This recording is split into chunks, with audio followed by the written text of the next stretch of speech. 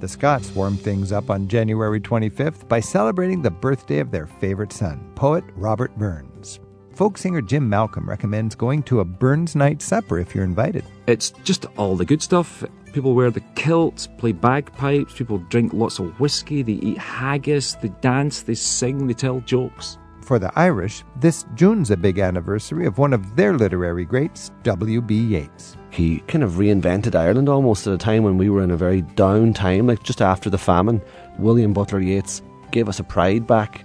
And explored the places that inspired mystery writer Agatha Christie in southern England, in time for her 125th birthday anniversary at Torquay.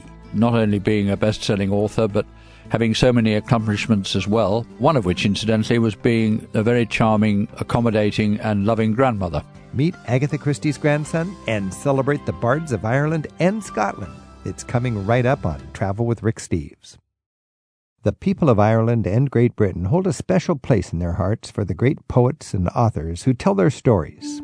Today on Travel with Rick Steves, we'll get in the spirit of Robert Burns Day, like they do in Scotland. And the grandson of mystery writer Agatha Christie takes us into her world in the south of England and takes your calls at 877-333-RICK. For such a small country, the literary impact of Ireland has been profound. And 150 years ago, the poet W.B. Yeats was born. He was the first Irishman to win the Nobel Prize in Literature. That was in 1923. And he helped set the stage for poetry to help define the Irish nation. The only place I've ever seen a poet working as a street busker was in Dublin. I'll never forget this guy. He was like a street musician, but he did poems by request, only in Ireland. What is it about poetry in general that the Irish are so enthusiastic about? To explore that, and specifically the poetry of W.B. Yeats, we're joined by Barry Maloney and Stephen McPhillamy. Barry Maloney is a tour guide down in the south of Ireland, in Kinsale, and Stephen McPhillamy resides in the north, in Derry. Barry and Stephen, thanks for joining us. Cheers, Rick. Thanks, Rick. Of all the poets in Ireland, Yeats is central. And just what does he mean to you guys? Well, he's the national poet. He won a Nobel Prize for Literature. Loads of other accolades. We learn about him at school. Actually, when I was at school, I didn't like Yeats' poetry all that much. But to quote Yeats, then I was young and foolish. And then as I've grown older, I've really got into his poetry now, and I think the guy's an absolute genius. Of course, the rest of the world knew that already. But I've just really embraced him, and a lot of his poetry has hit the mainstream. You know, it's quoted in movies and songs. And well, what is genius about him? How can a young guy who's not inclined to like poetry suddenly recognize Yeats as a genius? Well, a couple of things about Yeats' poetry. One is he led this movement called Celtic Twilight poetry. He kind of reinvented Ireland almost at a time when we were in a very down time, like the late 1800s, just after the famine. Not everybody was interested in patriotism and cultural nationalism, but William Butler Yeats gave us a pride back. You know, he brought in Celtic crosses and mysticism and it's kind of like swirling and twirling. Kind of like Robert Burns in Scotland. Absolutely, yeah. Same sort of thing, Victorian age and getting people a respect. And this was a time all over Europe that small downtrodden groups their spirits were bolstered by romantic writers and poets and musicians. There's something in Yeats to suit everybody. His early poems are nature-based. His central ones are all about what was going on in Ireland at the time, like Irish independence and the new free state. Right. And his later ones are all mystical, magical and supernatural. So he has quite a variety. He's got some great romantic stuff too. You know, that old eternal topic pops up. Like Yeats was haunted throughout his life because the one woman that he loved, he couldn't get her. Okay, that tortured him. And that helps a poet be a better poet. Unrequited love. Yeah, that's and there's a lot of men, as we all know, we can't get the woman we want. So, you can always read about it in Yeats' poetry. Or sit down and write your own poem. This is Travel with Rick Steves. We're talking about Yeats. We're talking about poetry in Ireland. Our phone number is 877-333-7425. And Mary Margaret's on the phone in Muncie, Indiana. Mary Margaret, thanks for your call. My pleasure. Thank you for having me. I would like to know, I'm going to be in Ireland, and what are the best kind of experiences that a person should do or go to really understand Yeats' poetry and how it affects us better? Well, there's one brilliant first stop, and that is the National Library in Dublin. Mary has a Yeats exhibition that's been running now for some years, and it is absolutely fantastic. It's free of charge, and you could easily be in there for half a day. And it's just got some great artifacts and exhibits. And also Yeats was a very complex character. There was a sort of a dark side to him in his later life. And this exhibit does not hold back from presenting the full William Butler Yeats, warts and all. So this is the National Library. National Library, just Dublin. beside the National Museum and, Because the and also National the Museum Parliament. is one of the great museums. You got to see that. And while you're there, be sure to check out the National Library. Yeah, and it's only 100 metres away or 1 minute walk from the National Museum. Right. So check that out first. Barry? Well, super, Well, thank you. my favourite place to appreciate Yeats is near Galway, Cool Park, where he composed a lot of his nature-based poems. It's 7 forests of native Irish trees interlinked in a national park now, Irish National Park, and you can walk through the forest and from time to time read, presented nicely, poems by Yeats In the inspired forest. by the forest itself. What's the name of the forest? Cool, but it's spelled Coole, Cool Park.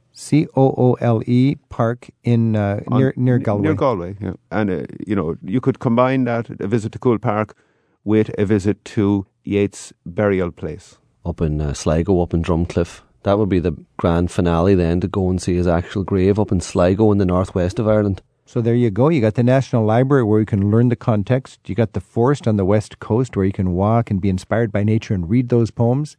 And then you can go to Sligo and make your pilgrimage to Yeats's tomb. On his tomb there's a very famous epitaph. It says, "Cast a cold eye on life, on death, horseman pass by."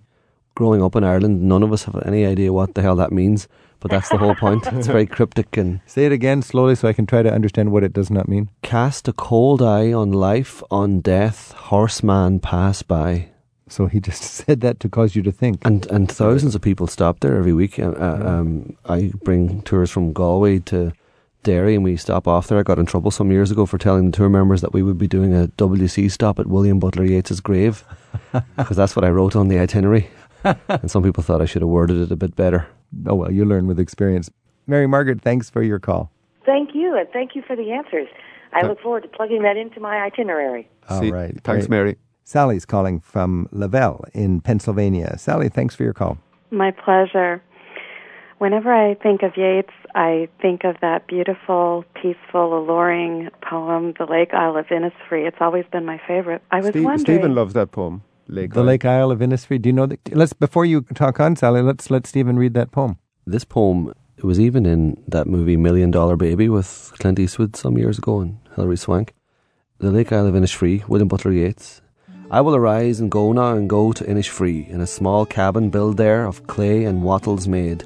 9 bean rows will I have there, a hive for the honey bee, and live alone in the bee-loud glade. And I shall have some peace there, for peace comes dropping slow, dropping from the vales of the morning to where the cricket sings. There midnight's all a glimmer and noon a purple glow, and evening full of the linnet's wings. I will arise and go now, for always night and day I hear lake water lapping with low sounds by the shore. While I stand on the roadway or on the pavements grey, I hear it in the deep heart's core." Something about Beautiful. poetry in Ireland, it's like a declaration of life is real. We can be connected. We can appreciate it. Ireland is so full of beautiful nature, and to have a poem that can connect you with that, it's quite nice. Thank you. Any other thoughts, Sally, on traveling in Ireland and appreciating the poetry?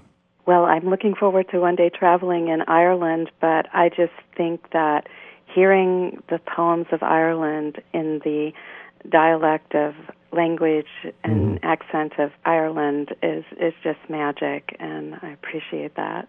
You know, there's something about Ireland, you just learn there's more to appreciate about life. I mean, Ireland has lived so much heartache and so much joy, and it feels so real when you're there, and it's music. Of course, you can enjoy music in the pubs and in the song of the people, and it's also complemented by poetry, and in so many ways the music and the poetry come together, and maybe that's in every country, but in Ireland, it's really accessible for the tourist, and that's what I like. It's the emotion, you know. You Yeah. mentioned the poetry, the rhythm, the traditional music.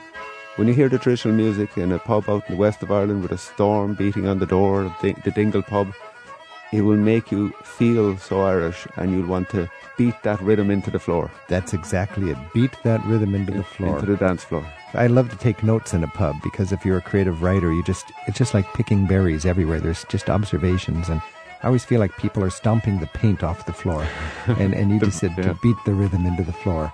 And you got that, and you got the cigarette with the long ash that's yet to fall off of the cigarette, and you got the beer made with 6 pints stacked tall, empty pints, still with the froth on the lips, and you got all the twinkle in the eyes of the people around you, and you just feel like, whoa, I'm in an Irish pub. There's music, there's poetry. I'm a tourist, but I'm right there. Sally, thanks so much for your call, and best wishes in Ireland. And thank you for bringing me a taste of Ireland right here. All right. Tour guide Stephen McPhillamy and Barry Maloney are taking your calls at 877-333-RICK, sharing the Irish love for the poetry of W.B. Yeats with us right now on Travel with Rick Steves. They're calling this year Yeats 2015 in Ireland, and there'll be special celebrations of the 150th anniversary of Yeats' birthday on June 13th. Stephen McPhillamy, let's sum this up with a little more Yeats. Well, you see, my own personal favourite Yeats poem is called An Irish Airman Foresees His Death. This is about an Irish man who, in World War I, decides to join the Royal Air Force and go off and fight the Germans. And he's up there in the clouds in one of these rickety old early aeroplanes, and he's thinking to himself, why am I up here? I don't hate the Germans and I don't love the British. Mm-hmm. The reason it resonates with me is that my own grandfather, who was from Derry, an Irishman and a Catholic Irishman at that, joined the British Army and landed on the beaches of Normandy, and was probably the first time he'd ever met the Germans was when he fought them hand to hand on the beaches there. So I always think about him in this poem because I know that he didn't hate the Germans, and I know he didn't particularly love the British that he was fighting for. So this is called An Irish Airman Foresees His Death, written in 1919. I know that I shall meet my fate somewhere among the clouds above. Those that I fight I do not hate, and those that I guard I do not love. My country is Kiltartan Cross, my countrymen Kiltartan's poor. No likely end could bring them loss or leave them happier than before. Nor law nor duty bade me fight, nor public men nor cheering crowds.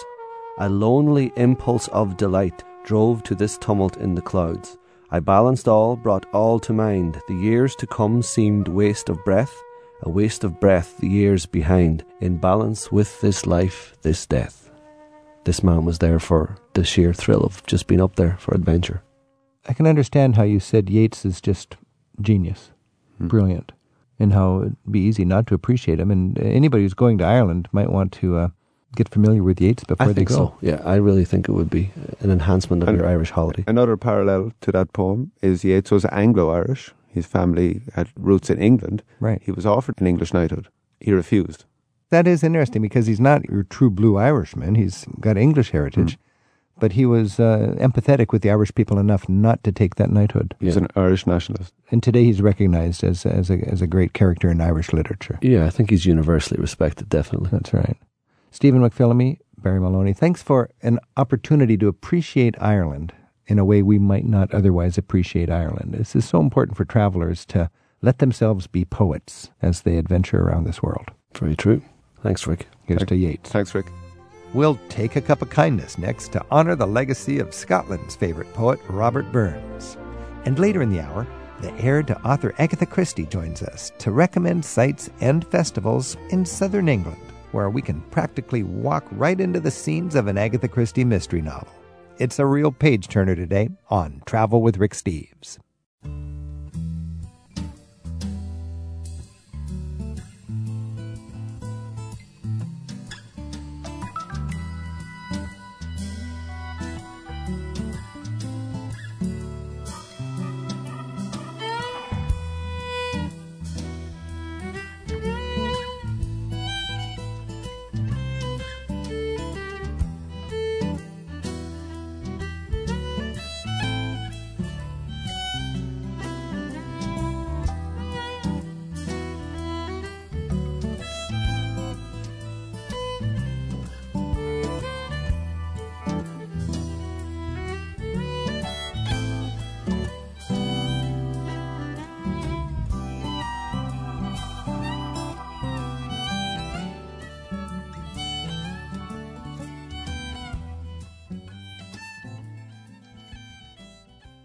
Each year on January 25th, Scottish people all around the world gather to honor their much-loved poet from the 18th century, Robert Burns. They celebrate what they call a Burns Night Supper. A while back, we invited Scottish folk singer Jim Malcolm to join us on Travel with Rick Steves. He was traveling between concert gigs, and our studio near Seattle was just on the way. Jim Malcolm specializes in turning many of Burns' lyrics into music and joins us now to help all of us enjoy what Robbie Burns means to the Scots. Jim, welcome back to Travel with Rick Steves. Oh, it's great to be back in the Pacific Northwest. Nice to have you here, and must be fun to share the passion for Robbie Burns to a lot of Scottish Americans and honorary Scottish Americans. You know, it's very flattering, actually, just how loved this guy who lived in Scotland all these years ago is. What is it about Robert Burns? I mean, there's a lot of great poets you got, in Scotland and beyond, but Robbie Burns, it just makes anybody who loves Scotland stand up and put their hand on their heart. I remember when I was studying philosophy, when I was a student, you talked about modern philosophy being footnotes to Plato, and that Plato sort of like just coined everything, and then the rest was just froth. Well, with Scottish culture, it's Robert Burns is like, it's like Scottish culture is footnotes to Burns. He codified, he kind of... And this was after the terrible defeat of the Scottish rebels against the English, right? And this was when Scotland was being downtrodden by the English Empire, but he brought Scottish pride and recognition and romanticized it even. He was one of quite a number of people, musicians and writers and thinkers and academics who were worried that the Scottish culture was being eroded. Right. And one of the ways that he thought that he could preserve a lot of the beautiful melodies was to enshrine them in songs. So there is a connection with music and poetry and Scottish nationalism all in Robbie Burns. Yes, yeah. I mean, he wrote some cracking songs about this whole war, really, between England and Scotland that had happened hundreds of years before, right. Robert the Bruce. So he wrote the music Wallace. And the lyrics? No, he was more a lyricist. Okay. He would start off with a good tune. What's a good example? Can you give us an example of some way where music and Burns' poetry all comes together well? Yeah, he was in a pub in Edinburgh or somewhere, and he heard an old man playing this beautiful slow air on the fiddle, and he thought the man looked so frail, that he needed to get this tune from him and write a song round it and preserve it. And that's Auld Lang Syne. And this is actually the original melody, because the melody that is now sung is different. It's more kind of straight. It's more, should old acquaintance be forgot, Happy New Year. But this is the original melody. Should old acquaintance be forgot and never brought to mind? Should old acquaintance be forgot for Auld Lang Syne, for Auld Lang Syne, my Joe, for Auld Lang Syne, we'll tack a cup of kindness yet, for Auld Lang Syne. This is Travel with Rick Steves. We're joined by Jim Malcolm, who's a Scottish troubadour, and we're talking about the impact today of the poetry and the spirit of Robert Burns and the music related to that. Jim, that was beautiful. Now, did I understand that was an air, a violin solo that Burns himself would have heard in a pub? Yep. That's how he worked. And he loved the melody, and he thought, I need to enshrine this in Scottish culture somehow. And so once he became renowned for doing this, people would send him melodies. Tunes. Yeah. So the tune would survive if it had great lyrics to it, or it would be a way to immortalize it. That's kind of the way that it has worked. That is the way it works. That's the way it works. Yeah. The tunes and words kind of find each other. Sometimes it's the other way around. Sometimes it starts with the poem and the words, the tune jumps on top of it, If you feel this when you're in Scotland, this passion, I just love traveling in so many ways because you meet people who really, they know every little peak on the horizon. They know the history of everything they're drinking. They know their national poets. They tie it into their music. What is it about Robert Burns' poetry that really endears him to a Scottish person? Just the immediacy of his writing, he just gets to when he wants to talk about love, he goes straight for the jugular. If he wants to have fun, he could write anything. He could, if Robert Burns had been alive today, he'd have been straight to Hollywood making musicals. And, Right, you know, right. he would have been absolutely. So this was just- kind of pop culture in its day. But he was brilliant. You know, he was. Is there something, you're a songwriter, is there Uh-huh. something you've written that was inspired by some piece of poetry that you loved from Robert Burns that works together? I have actually written a tune to a very long poem that he wrote called Tam O'Shanter. And I just was so inspired by his poem that I decided to put a tune to the whole thing. And you know. Could you share a little bit of that? Oh, yeah, I could do a little bit of it. It goes on and on. I mean, Well, just do a little bit, but yeah. also translate, because I have a very tough time with the Scottish. Well, you know, this is. It's not. I wouldn't be that. It would take as long to translate it as. What's the gist of what The we're going to gist be of hearing? it is this guy called Tam O'Shanter who's a drunk, and he's at the pub, and he is so drunk that when he goes home on this terrible, terrible stormy night, he comes across an old haunted church with witches and warlocks dancing and the devil, you know, playing the bagpipes and stuff. And he gets completely carried away with this one beautiful witch, to the point that he actually shouts out through the window, "Well done, Cutty Sark," which means "well done, short skirt." And Cutty Sark is short skirt. oh, it's a sark is actually more like a vest, but Okay. we wear our vests under our shirts. It's kind of undershirt. Anyway, it's one of these things that different from you guys. So I've you know, when you described that, Yeah. I could see, if I was a poet, Yeah. stepping into some of these almost haunted churches in Scotland and be yeah. inspired to write that. I was just in one in Inverness. Yeah. Jim Malcolm, let's hear a little bit of Robert Burns and Scottish folk music. When Chapman bellies leave the street, and their fine neighbours meet, when market days are wearing late,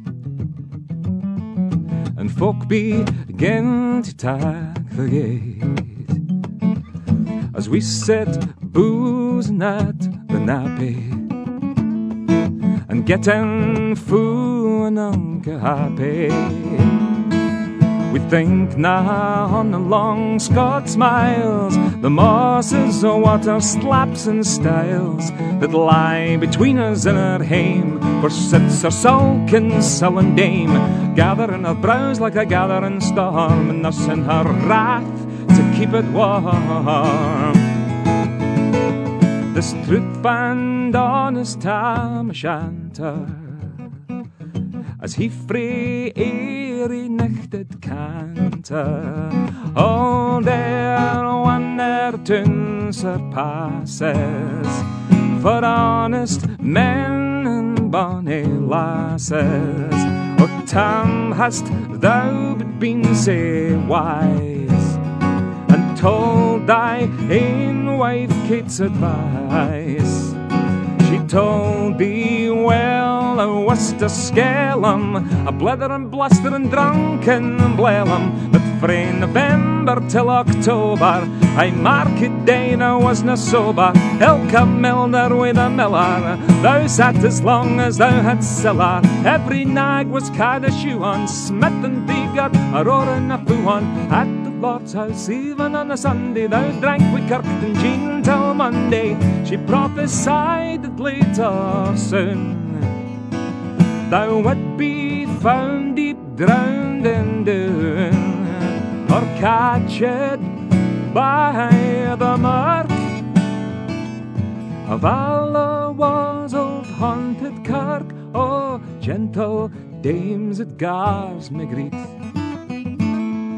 to think how many counsels sweet, how many lengthened sage advices the husband frae the wife despises.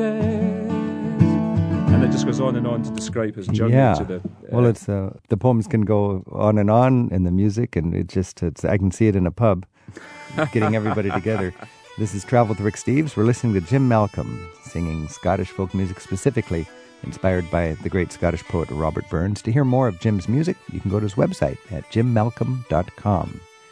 Jim, when I was listening to you, even though I didn't understand the old Scottish, it reminded me what a passion Scottish people have for lyrics and words. I mean, great poets, great writers, great passion for communicating with the word. You're a songwriter. well, what is it about Scotland and the word? Well, my wife is probably the most pedantic person you will ever meet. I have to pronounce all my words properly. Yeah, You know, so it's pronounce them properly in Scottish.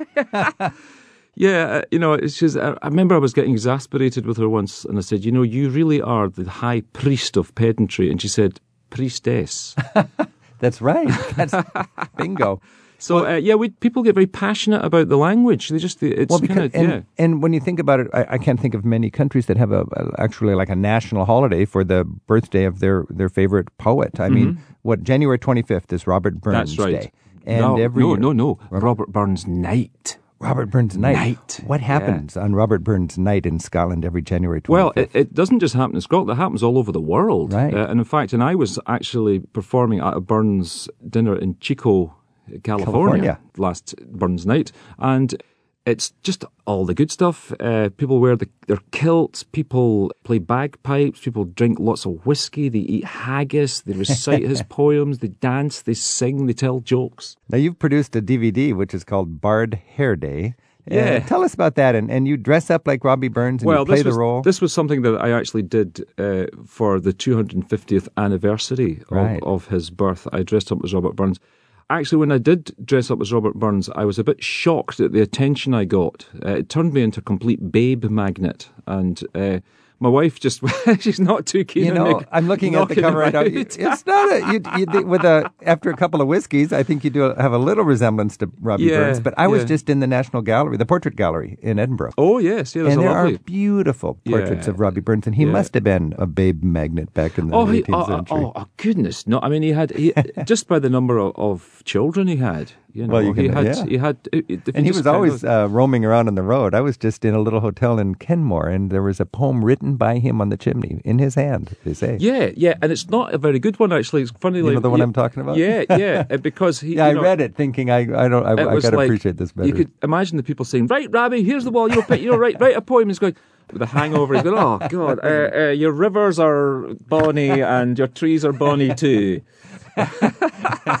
One of the other hits of Robert Burns. So just we're speaking with Jim Malcolm. We're celebrating Robbie Burns and traditional Scottish folk music. Tell us about what's called Burns Country. How can we splice in a little bit of Robbie Burns into our trip?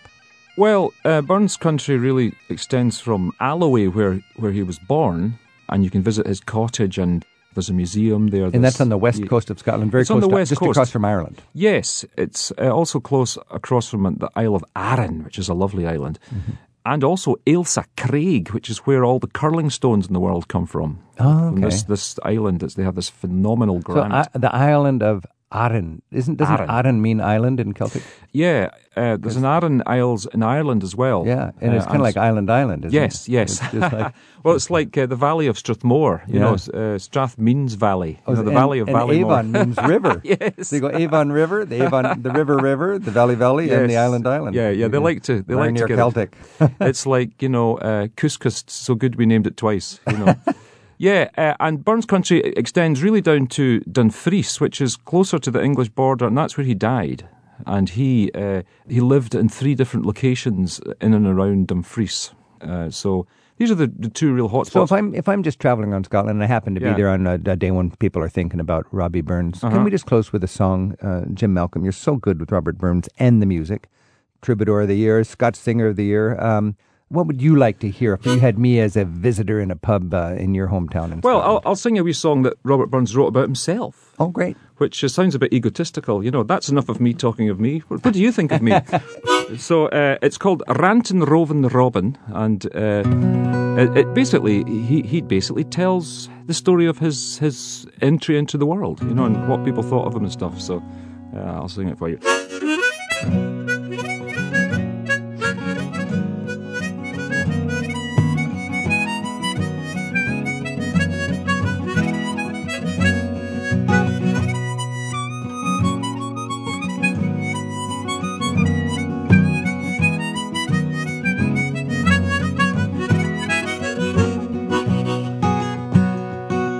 There was a lad was born in Kyle, but what in the day or what in the style?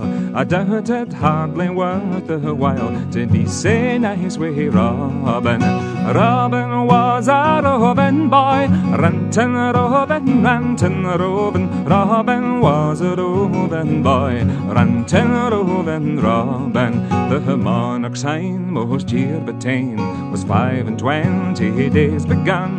'Twas in a blast o' January when blew Hansel-in on Robin. Robin was a roving boy, rantin' Robin, rantin' Robin. Robin was a roving boy, rantin' Robin, Robin. He'll hae misfortunes great or small, but I have to boon the ma. He'll be a credit as a, well I'll be proud of Robin. Robin was a roving boy, rantin' Robin, rantin' Robin. Robin was a roving boy, rantin' Robin, Robin. Beautiful. To hear more of Jim Malcolm's beautiful Scottish music, go to his website, jimmalcolm.com. Jim, thanks so much. And it just reminds me, when you're in Scotland, don't think of it as a bunch of museums and castles and palaces. You got to save time and energy for the social scene, the musical scene, the cultural scene after dark in the pubs with the traditional music. After dark. That's why it's called Burns Night. Burns Night, that's right. Whoa, Robbie Burns, appreciating Scottish trad. Thank you. You're very welcome. Cheers. For old lang syne, my dear, for old lang syne, we'll take a cup of kindness yet, for old lang syne.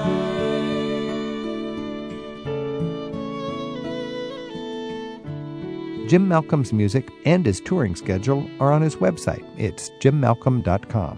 His latest CD is a collection of traditional tunes titled The Corn Crake. Jim plans to celebrate Robert Burns Day this year with a house concert in Santa Monica. Jim's touring the west coast of the United States through February, starting with a concert in Yuma, Arizona. Then in California, he drops by homes in Poway, Chico, and Auburn. Then up to Salem, Oregon, before concerts in Olympia, Seattle, and Bellingham in Washington State. Jim returns to America in October and November for concert dates across the eastern U.S.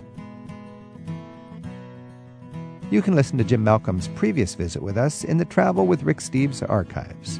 Search for the program number 363 from May of 2014 in the radio section at ricksteves.com.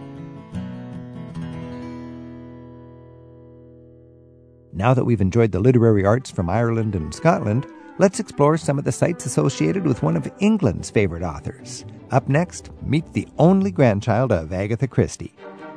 Matthew Pritchard manages her legacy and heritage, and he joins us next to recommend sites we can visit that inspired the best-selling author in the world. 877-333-7425. That's our number at Travel with Rick Steves.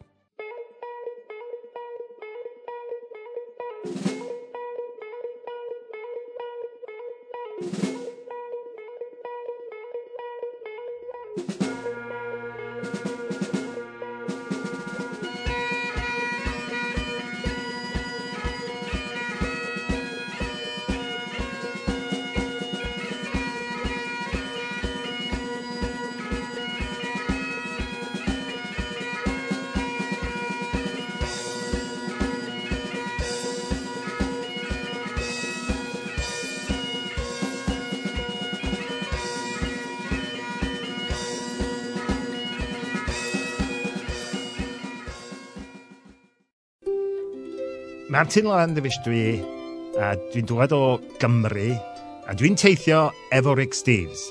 I'm Martin Lavandovich, and I come from Wales, and I travel with Rick Steves.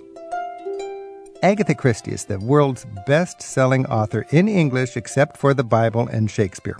That is pretty impressive. Something like 79 novels, 19 plays, 22 short story collections, 6 romantic novels, And she left with her a lot of just travel mystique and intrigue. And when we think about traveling to England, and when we think about people's passions for Agatha Christie, there must be some great ways to tie that together. And that's what we're going to talk about now. We're joined by Matthew Pritchard. And Matthew is Agatha Christie's only grandson. And now he's sort of in charge of making sure the whole Agatha Christie legacy lives on. And he joins us now to talk about Agatha Christie, his grandmother, and travels in England. Matthew, thanks for joining us. You're very welcome. So what is your role now with the heritage of Agatha Christie? It's pretty wide-ranging. I mean, I suppose what takes up most of my time is the sort of commercial managing of the property, the worldwide film and TV rights, publishing rights, and all the modern things that emanate from them.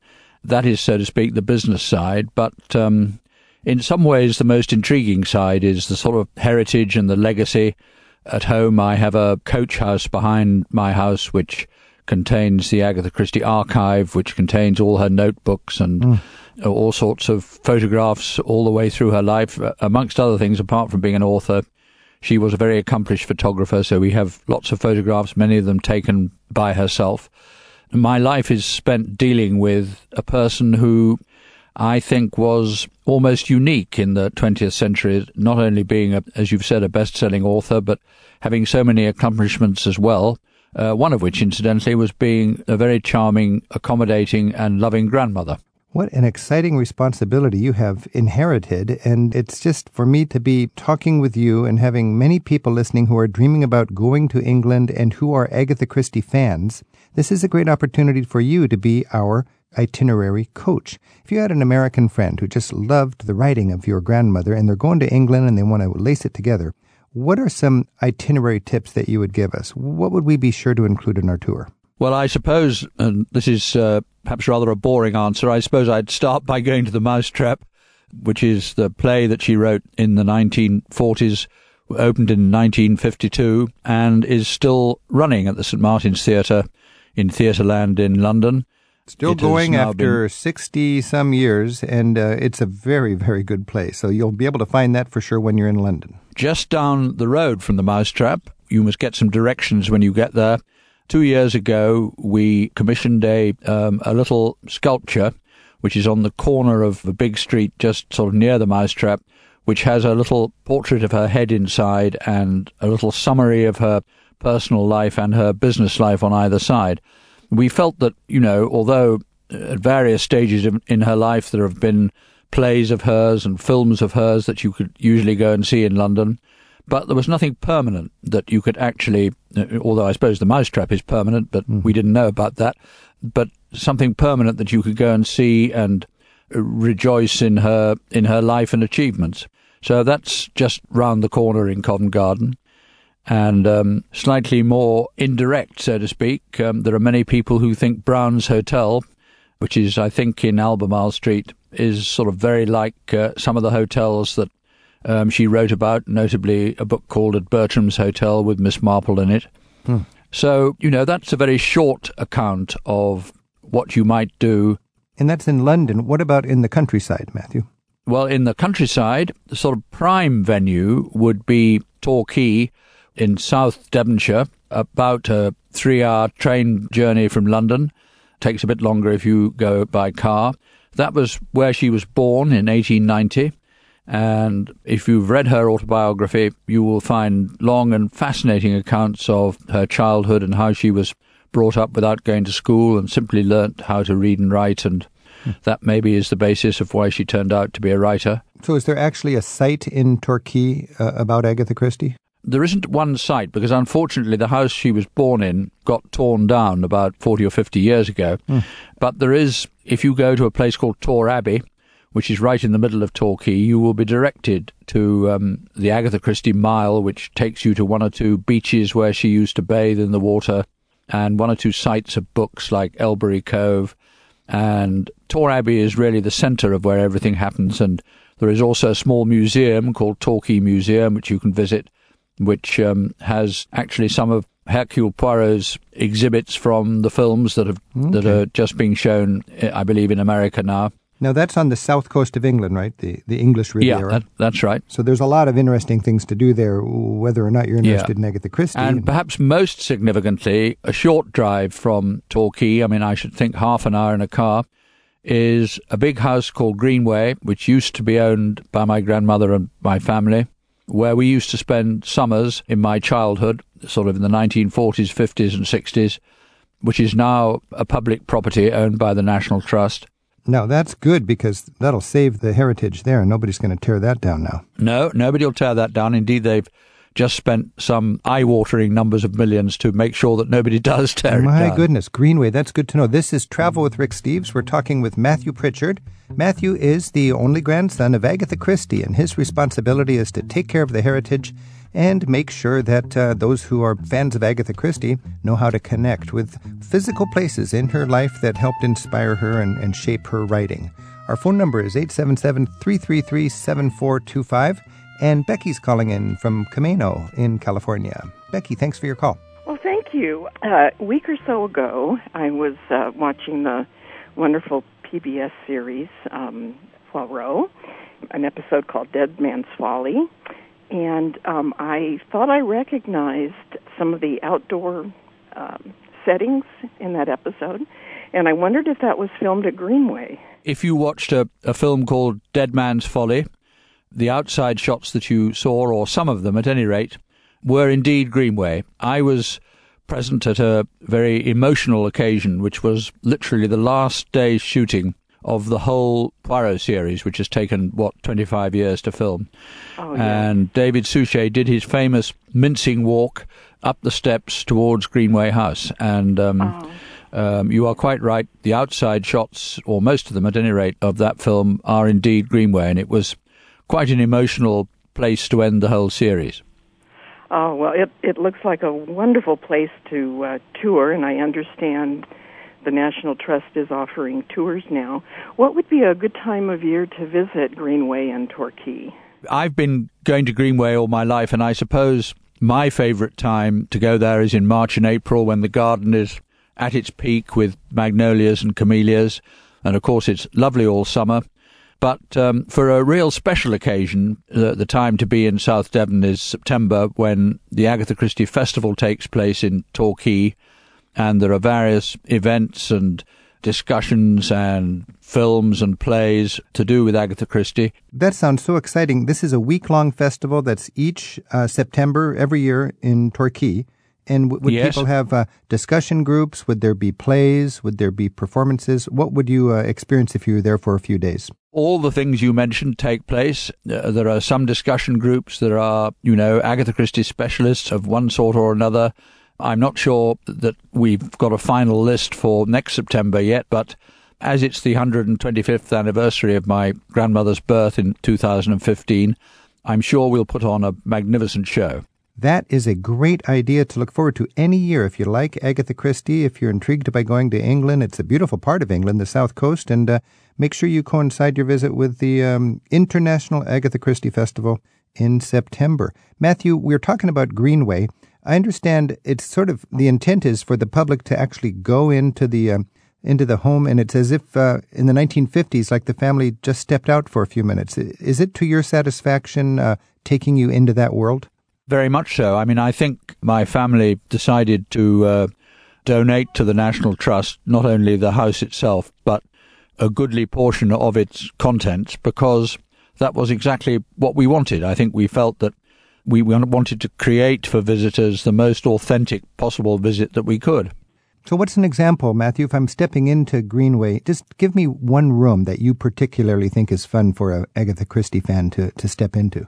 Well, I suppose the most evocative room is the library, which has obviously a lot of Agatha Christie books in. It has a couple of collections of china that she collected.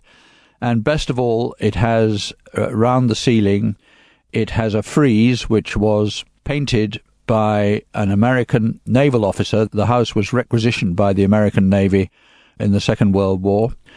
And one of their officers painted this frieze round the library wall, which shows the progress of his flotilla, various places in America, the Mediterranean, ending up at Greenway in 1944. And I remember my grandmother asked, well, I don't remember personally, but I remember my mother telling me that my grandmother was asked whether she would like this frieze removed. And she said under no circumstance it was a brilliant historical record of the Second World War. Sounds great. Hey, Becky, thanks for your call. Well, thank you very much. Okay, bye now.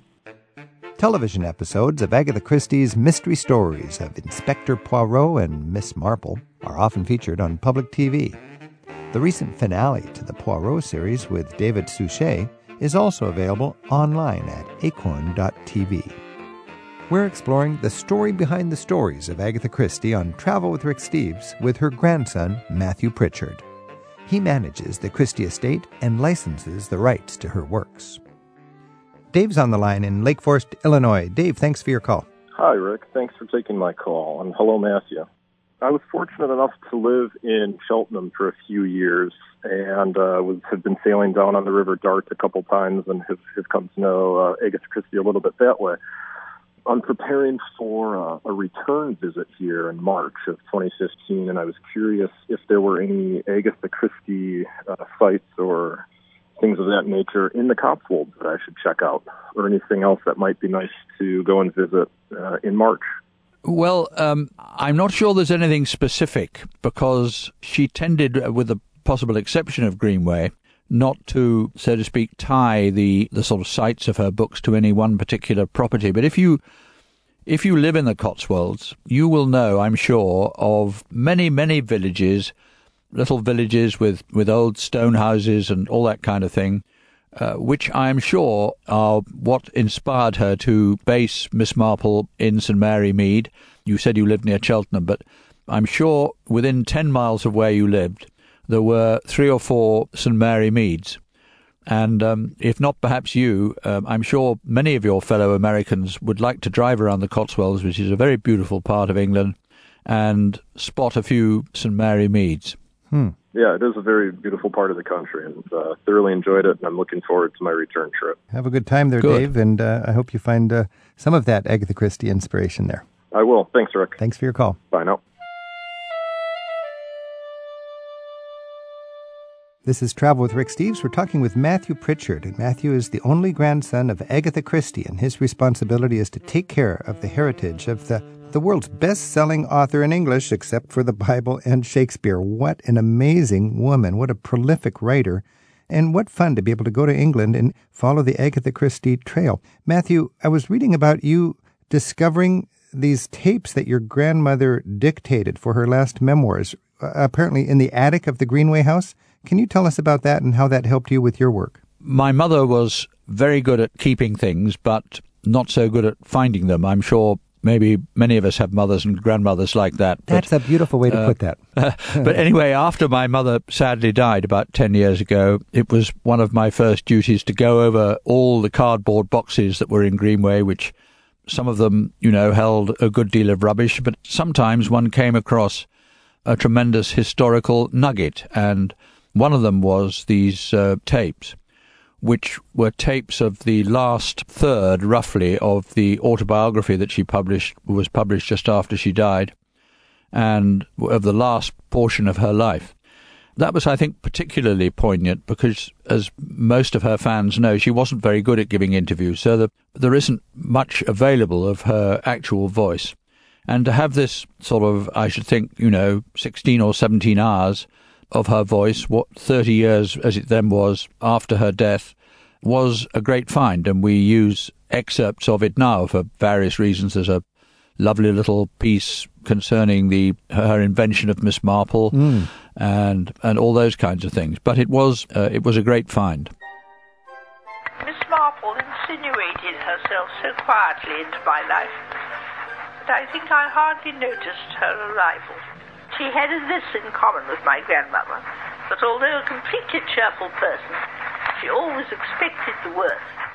Now, Matthew, you remember your grandmother from when you were a small boy and she was still alive, and then you listened to these tapes much later. Did you learn anything about your grandmother or her personality that you had romanticized maybe as a child, and then you learned more about her personality, or how did that impact your understanding of Agatha Christie? Well, I suppose as I got older, the one thing that became very clear to me was that Inventing the plots of detective stories was one thing, but having the determination and energy actually to commit them to paper, whether it was by means of a dictaphone or a typewriter or whatever, was quite another. And I think what I admired so much, after all, I only really knew my grandmother in middle age and afterwards, was the absolute determination that she had to go on writing until a very late stage of her life.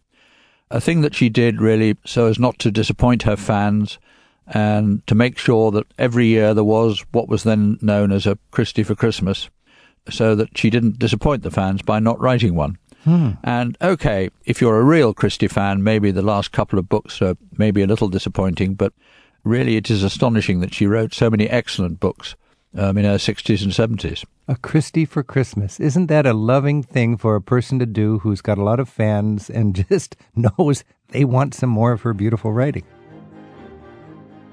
This is Travel with Rick Steves. We've been speaking with Matthew Pritchard, the grandson of Agatha Christie. Matthew, your grandmother was so prolific, and now you're left with a massive heritage to take care of. It's a lot of work, and you've got countless fans, rumbling around England and enjoying the Mousetrap and a theatre in London and reading all these novels before their trips. When you think of your work, taking care of the heritage of Agatha Christie, what about that gives you the most energy? Why do you even bother? Well, her heritage not only includes physical objects like tapes and notebooks and all that kind of thing. I think perhaps the most enjoyable thing that I do is to meet her fans all over the world, and they are a part of the heritage too. Quite a lot of them are sort of in their 50s and they've mostly been reading Agatha Christie all their lives. And one of the most astonishing things that I have learnt is that Agatha Christie books, plays and films are eminently transferable either by country or by language or by medium, I mean to television or plays or whatever. And I think that to meet the people who actually enjoy whatever it is that I produce in the commercial side of the business is immensely instructive and immensely inspiring. It makes all the difficult negotiations with, I hope there aren't too many lawyers listening, but with lawyers and accountants and all that kind of thing worthwhile. Mm-hmm. Because my grandmother reckoned herself not only to be an author, but an entertainer. And I think the fact that she is such a consummate entertainer is one of the reasons why her heritage has lasted so long. She really is an entertainer with legs. I mean, this heritage will live on, and best wishes with your work to organize and keep that heritage vivid and accessible to all of us travelers. Matthew Pritchard, thanks for joining us. Thank you.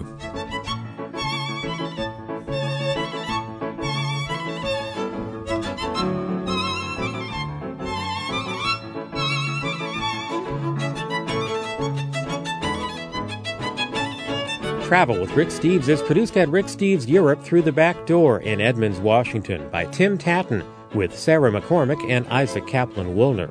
We get technical help from Andrew Wakeling and Kate Mulhern-Graham, and our theme music is by Jerry Frank. Thanks to the BBC in London for their help this week. You can chat with Rick and his guests in our next recording sessions for Travel with Rick Steves. That's all in the radio section of ricksteves.com. And join us again next week for more Travel with Rick Steves. Rick Steves has spent a third of his adult life in Europe researching and writing guidebooks. His classic, Europe Through the Back Door, teaches the skills of smart travel. At Rick Steves' online travel store, you'll also find guidebooks for London, England, Great Britain, Scotland and Ireland.